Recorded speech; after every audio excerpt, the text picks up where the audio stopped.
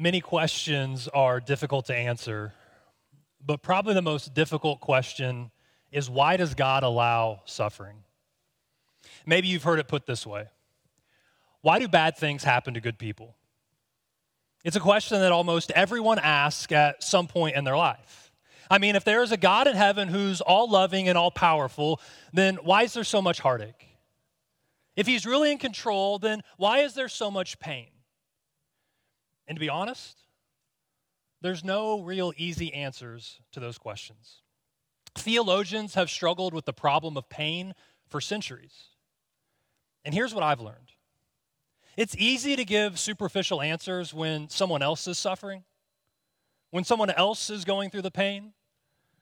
But when it's your loved one who's in an accident, and when it's your child who's in the hospital, when it's your job that's been eliminated, when it's your spouse that has passed away, well, those answers can feel pretty shallow.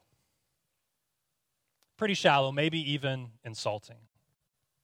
Because most of us think if God is God, then I shouldn't have these financial problems, or my children wouldn't be buried before me, or my health would be strong. And we may not say those things out loud, but they represent some expectations of what we think an all-loving and all-powerful God should do for us. And then when the tough times come, we start to wonder, what kind of God is up there? One Jewish Holocaust survivor put it this way. He said, if this is the best that God can do, then maybe he should resign and let someone more competent take his place. And we may not say that out loud, but sometimes we feel it. I guess the most common question about suffering is why. And we're going to talk about that for a few minutes. Before we get into it, though, let's address whether God is really the person to blame for the pain we experience in life. I mean, is he really the one that we should be pointing our finger at? Because the Bible indicates that God's original plan for us when he created the world, when he made us, was for us to live in perfect harmony with him and with creation. It wasn't his will that people would suffer. Lamentations 3, verse 33 says, "For he does not willingly bring affliction or grief to anyone." And God really does want the utmost good for his people. So if that's true, if that is really the heart of God, then where does suffering, where does pain come from? First, some is the result of our own sin. Most of us have experienced that. The consequences of a poor decision or a mistake that we've made. So if you lie or steal, you might get fired from your job. You may lose a spouse. And if you're promiscuous, you may contract a disease or you may lose a spouse. And if you overeat or smoke or drink or don't take care of your body, then there's a consequence to that. There's suffering. And the same thing is true spiritually. God, in his love for us, has told us the best way to live. He's revealed that in his word. But when we choose to do things our way instead of his way, there's almost always some painful consequences. But still, I want to be clear about this. Most suffering is not the result of our own sin or God's discipline. Some is, but most isn't. John 9 is a good example of this. Jesus records an encounter of a man who we read was blind from birth. And the disciples, when they see this man who's blind, they ask Jesus this question: "Rabbi, who sinned, this man or his parents, that he was born blind?" "Neither this man nor his parents sinned," said Jesus, "but this happened so that the works of God might be displayed in him."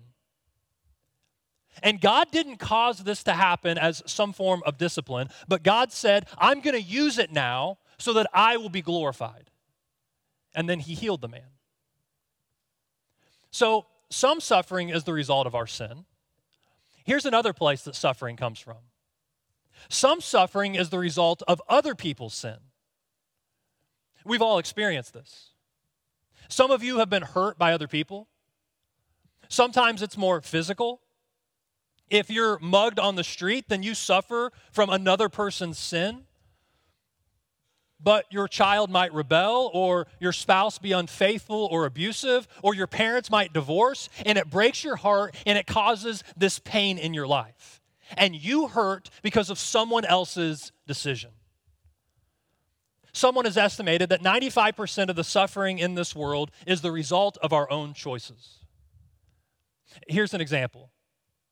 Consider the famines in Africa. It's easy to look at all these people starving and ask, where is God in this?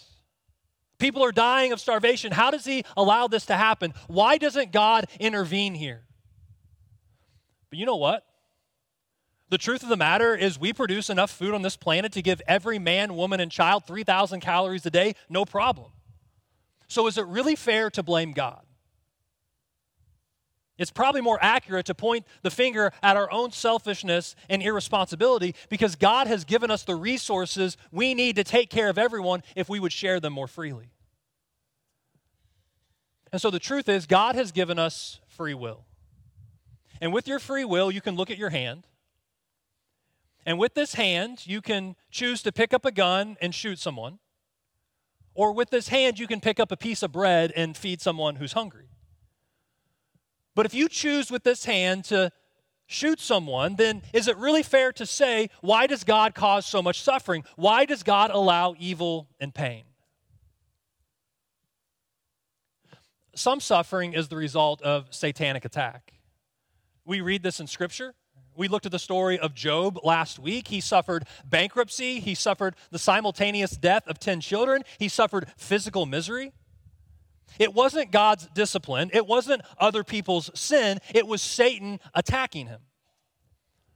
In 2 Corinthians 12, Paul talks about how he had this thorn in the flesh that he calls a messenger of Satan.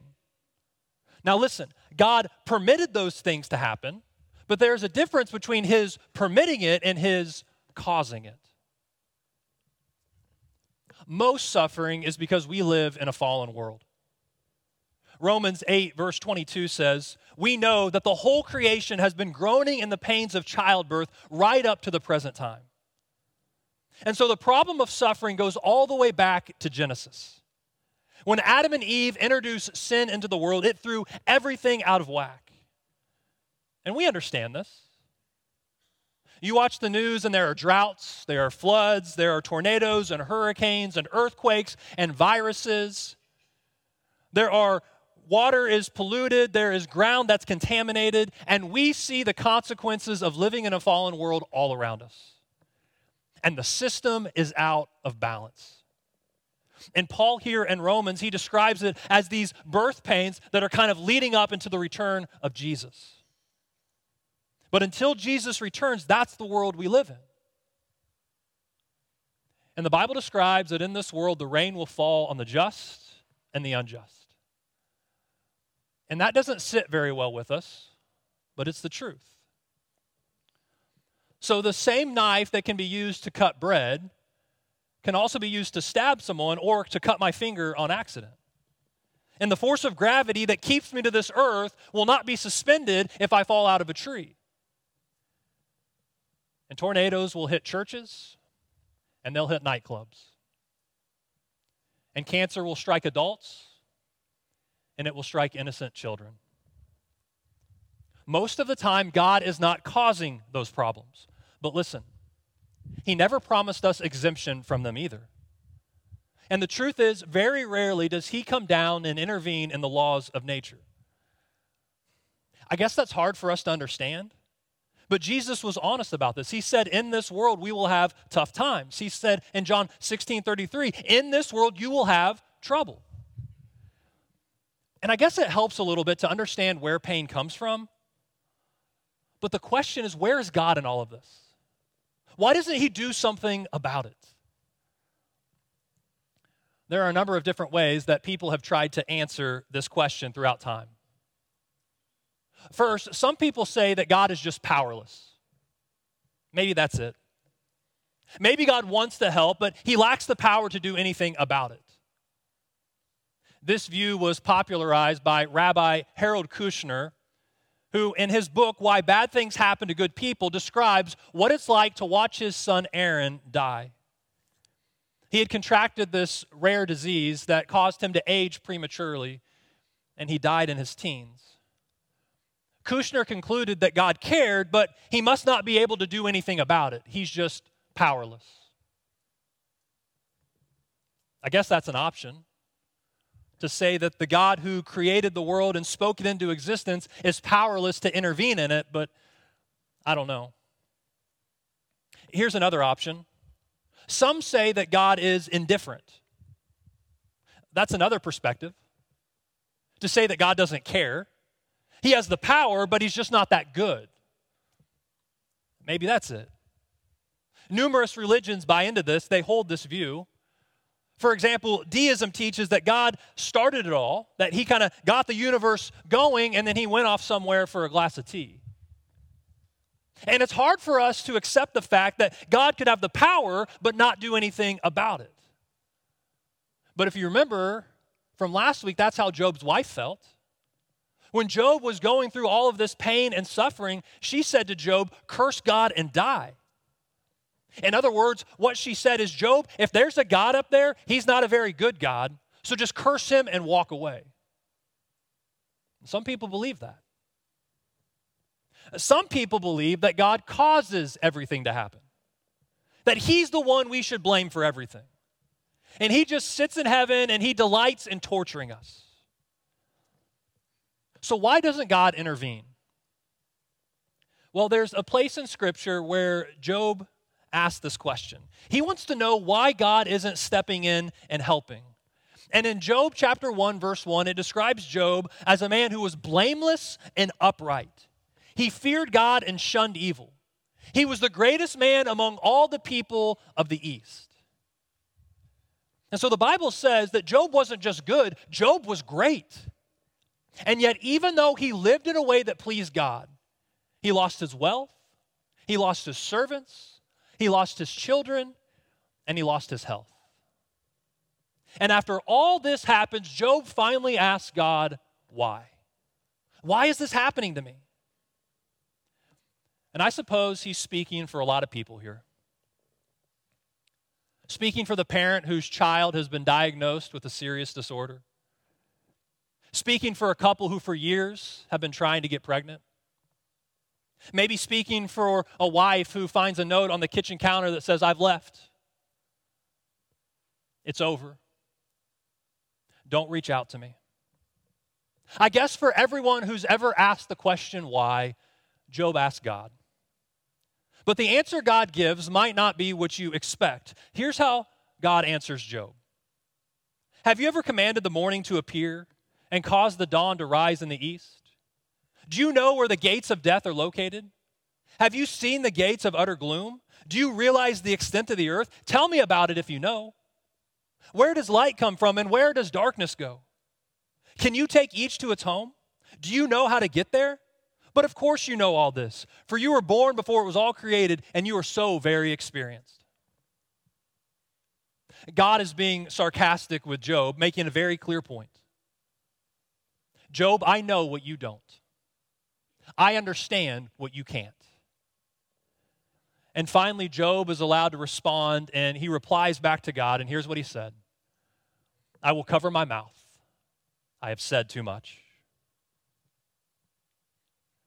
And while there's a part of me that is comforted by the fact that God is so big that I can't fully understand his ways, there's another part of me that seems like that answer is a cop-out. It almost seems like he's uncaring. I want something I can understand to get me through the pain of this life. But the truth is, and this is just the truth, for the most part, answers just fall short. For the most part, they just don't help very much. We think that an answer to this question would help, but it's much more than an academic question. It's much more emotional than that. And if you've gone through suffering, you understand this.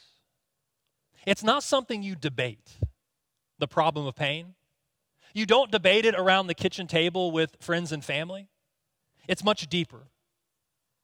It's more personal. And when you're going through it, I guess you understand that there's no answer that satisfies, and so what you really need is hope. And that's what God gives us. Perhaps the biggest mistake we can make in answering this question is to expect that answers will make the pain go away. I don't think answers make the pain hurt any less.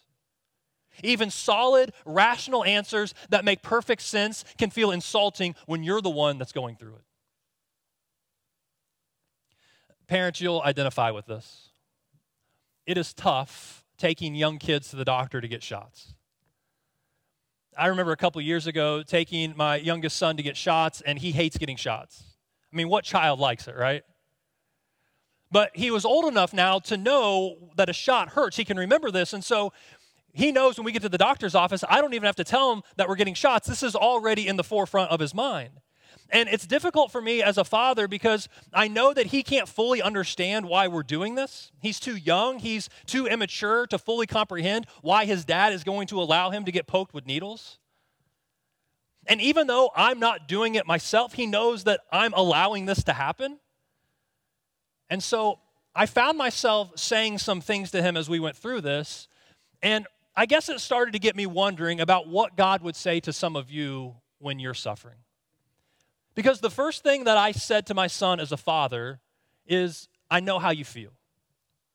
You are not alone. You are not alone. I tried to reassure him that I was going to be there for him, that I would hold his hand the entire time.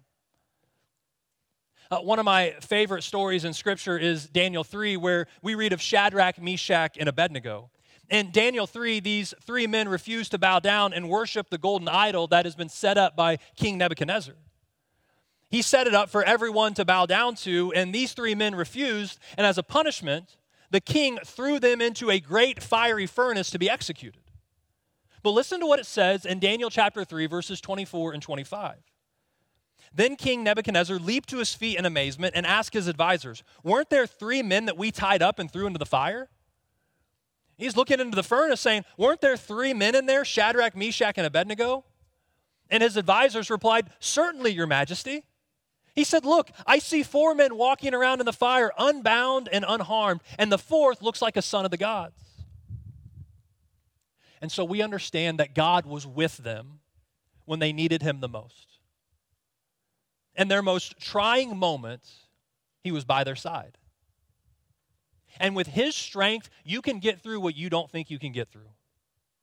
God not only goes through the fire with you, but he keeps his hand on the thermostat. 1 Corinthians 13 says that he's not going to let you go through more than you can bear. So just know that when you're suffering, you are not alone. God is with you. Another thing I said to my son as he was getting ready to get these shots is, I know how you feel. I wanted him to know that I had experienced this type of pain before, and I understood what he was going through. And there's something that strengthens us when we talk to others who have gone through what we've gone through. And the Bible teaches us in Hebrews that Jesus has felt the pain of this life. And as a result, he's able to sympathize with us when we experience it ourselves. Hebrews 4:16 says, "Let us then approach God's throne of grace with confidence so that we may receive mercy and find grace to help us in our time of need." And so we can come to God with confidence, asking for help because he knows how we feel. He has gone through the pain of this world. I remember several years ago, I assisted in the funeral of a 19-year-old young man who had died of a drug overdose. He had attended our college ministry a few times, but I didn't really know him very well. I went to meet with the family, and I sat alone in a room with his mother. She was a single mom who had just lost her only son. She was a committed Christian, but as you can imagine, she was very upset with God that all of this had happened. And in the moment, it's hard to know what to say, but I was trying to say something that would help. I was trying to explain to her that God knows how you feel, and God is with you. You are not alone, and when you hurt, he hurts. But in the middle of my explanation, through tears and through frustration, she started a sentence, and here's what she started to say. She said, "What does God know about?" And then she stopped. And I don't know exactly what she was going to say, but I think she was going to say, "What does God know about losing a son?" But she didn't finish it, and we both sat there quiet for a while. God knows how you feel. Jesus has experienced the pain of this world. His family didn't understand him. His closest friends betrayed him and abandoned him. He was falsely accused and charged. He was unjustly sentenced to death. He was physically tortured and died a humiliating death on a cross. And so as his child, what I think your heavenly Father would want to say to you is, you are not alone. I know how you feel. Another thing I tried to tell my son is that pain has a purpose. I just wanted him to know that there was a reason why his dad was letting him go through all this, because I knew he couldn't fully comprehend. But it just seemed to me that if he knew this wasn't some sort of morbid fun to watch me, for me to watch him go through all of this, and I don't think he understood the reasons why I explained them, but I do think it helped him to know that pain has its reasons. And one way God uses pain is for our good. He will make us more like Jesus Christ. He will not waste any pain that we have in this world. In 2 Corinthians 7:10, it says, "For the kind of sorrow God wants us to experience leads us away from sin and results in salvation." There's no regret for that kind of sorrow. So we don't regret the pain in our life because we can be confident that God will somehow use it to make us more like Jesus. Romans 8:28 says, "And we know that in all things God works for the good of those who love him, who have been called according to his purpose." And then if you keep reading, verse 29 defines good as God conforming us into the likeness of his Son. And God wants to work in your pain to make you more like Jesus. That just simply means that your pain is never in vain. He will always be working in you, even in the hard times, to produce in you a Christ-like maturity. I don't think we like it. It's not how we would want to be taught or prepared, but God as a father will allow us to go through some things because he knows it's for our own good. And so, like a loving father who allows his child to get a painful vaccination, God will allow us to experience some pain. And I don't know, maybe God allows, I didn't say causes, but maybe God allows cancer to teach us the value of what is eternal. Maybe God allows unemployment to teach us faith. Maybe God allows a difficult boss to teach us self-control. Maybe God uses a crying baby to teach us patience. And I'm not saying that he causes all these things. I'm saying he does use them to work together for our good. And so we come out on the other side looking a little more like Jesus. God will not waste your hurt. Pain has its reasons. So if you can picture this, I'm in the doctor's office, I'm sitting on this little table, and my son is remembering what it's like to get these shots. He's dreading what's about to happen. And the doctor comes in very kindly, and she tells my little son, "You can sit on your daddy's lap if you want to." Well, she didn't even get the words out, and he already scrambled up onto my lap. He was sitting on my lap, and he turned his head into my chest, and he had his arms wrapped around my neck. And as I watched him go through these shots, I was wondering how a child reacts to pain. And here's what I felt. I felt his hands wrap behind my neck, and he just squeezed as tightly as he could. He buried his head in my chest, he screamed, and then he started to cry. And as I have studied the problem of pain, I have read hundreds and hundreds of pages of theological explanations to suffering. And the rational side of me accepts these answers as good answers. But to be honest, I felt like my son's response was the best answer to the question of suffering. When you experience the pain and suffering of this life, just hang on to God and don't let go. And as we look at the pain we experience in this life, you can know that pain has its purposes. Well, there's one other thing that I said to my son, and here's what I said. The pain will soon be over. It will end. And while I was literally holding him down to get these shots, I said to him, when this is over, you can get some ice cream. And out of everything that I said, this seemed to have the biggest impact.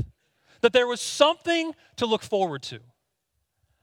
And the hope of something better in the future made a big difference. Tammy Kramer was the chief of an outpatient AIDS clinic in Los Angeles, and she tells the story of watching a young man come into this AIDS clinic to receive his morning dose of medication. He walked in tired silence and sat on the high clinic stool as he waited for the doctor to come in. The doctor that day was a new doctor. He walked in, he poked a needle in this young man's arm, never looked at him in the face, but he said the words, "You're aware, aren't you, that you're not long for this world? A year at most." And then he walked out of the room.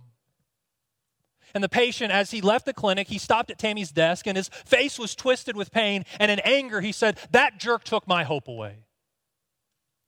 And here's what Tammy Kramer said. Maybe he did.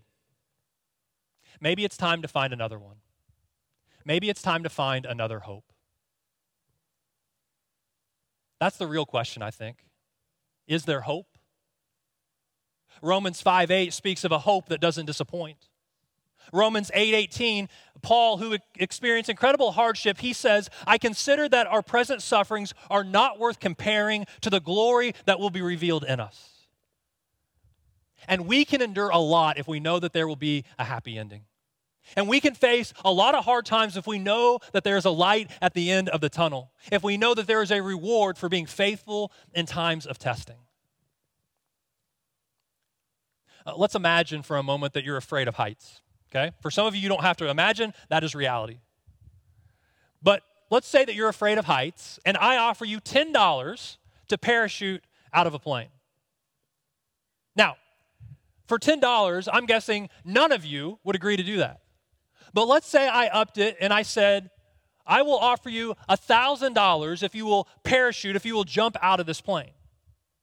Now, for $1,000, maybe a few of you would, but still, most of you wouldn't.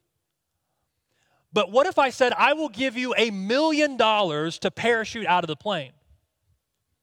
My guess is almost all of you would agree to that.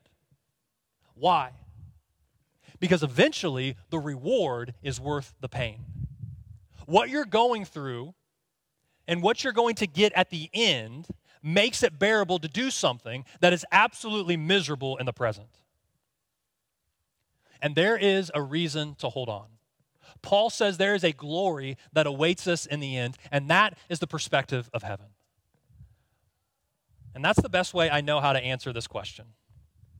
It's not to deny the pain of this life.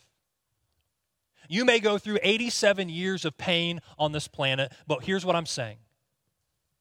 In heaven, after 572,822,675 years of perfect bliss in the presence of God, all of these bad days on earth will feel like nothing more than a bad hair day. I really think that's true. And you'll look back and you'll say, maybe it was tough for 87 years, but after hundreds of millions and millions of years in heaven, you will have the right perspective. 1 Corinthians 2, verse 9 says, what no eye has seen, what no ear has heard, what no human mind has conceived, the things God has prepared for those who love him. And as we finish up, I want to take you to the last book of the Bible. It's Revelation. And in this book, John describes the heaven that he sees. And then he wants to tell the people who were suffering and being persecuted, he wants to tell them what heaven is like to give them hope. In Revelation 21, verses 3 and 4, here's what he says. God himself will be with them and be their God. He will wipe every tear from their eyes. John helps us picture heaven by telling us what will not be there. There'll be no more suffering and no more pain. There'll be no more crying and no more death. Can you imagine what that'll be like? No more anxious waiting rooms. No more tables for one. No more tear-stained divorce papers. No more motionless ultrasounds. No more tiny caskets. And I don't know, but my guess is in heaven, the most difficult question to answer will no longer be, why do bad things happen to good people? But in light of God's glory and grace in our lives, maybe the most difficult question for us to answer in heaven is, why do good things happen to bad people? And we will have millions and millions of years to celebrate God's goodness, to celebrate the life he wanted us to have here on earth originally. Until that day, we hold on. We wrap our arms around his neck and we squeeze. And we look forward to eternity in heaven with God our Father. That is the hope that we have. Let's pray.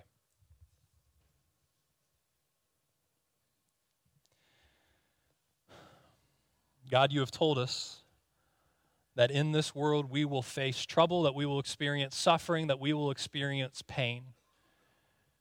And God, we don't like it. Oftentimes we wonder why. But God, you have promised that you are with us, that we are not alone. You know how we feel, that pain has purpose. And God, you have told us that the pain that we experience, the suffering that we endure here on earth will be over soon. You have given us the hope of heaven, that for all eternity we will be in perfect bliss with you. And there'll be no more tears, there'll be no more suffering, there'll be no more death. That you are making all things new. And so God, no matter what it is we're going through, God, and there are people here who have gone through so much. You have promised us that there is good coming, that you are making all things new, and we have hope. God, above all, would you help us to hold on to hope, the hope that we have through Jesus Christ, that he died for our sins. 3 days later, you rose him from the grave, and he is alive today, and our hope is in Jesus Christ. God, if there is any person here today who does not know that hope, I pray that today would be the day that they say, yes, I need hope in my life. I need a hope that goes beyond the grave. I need hope for all eternity.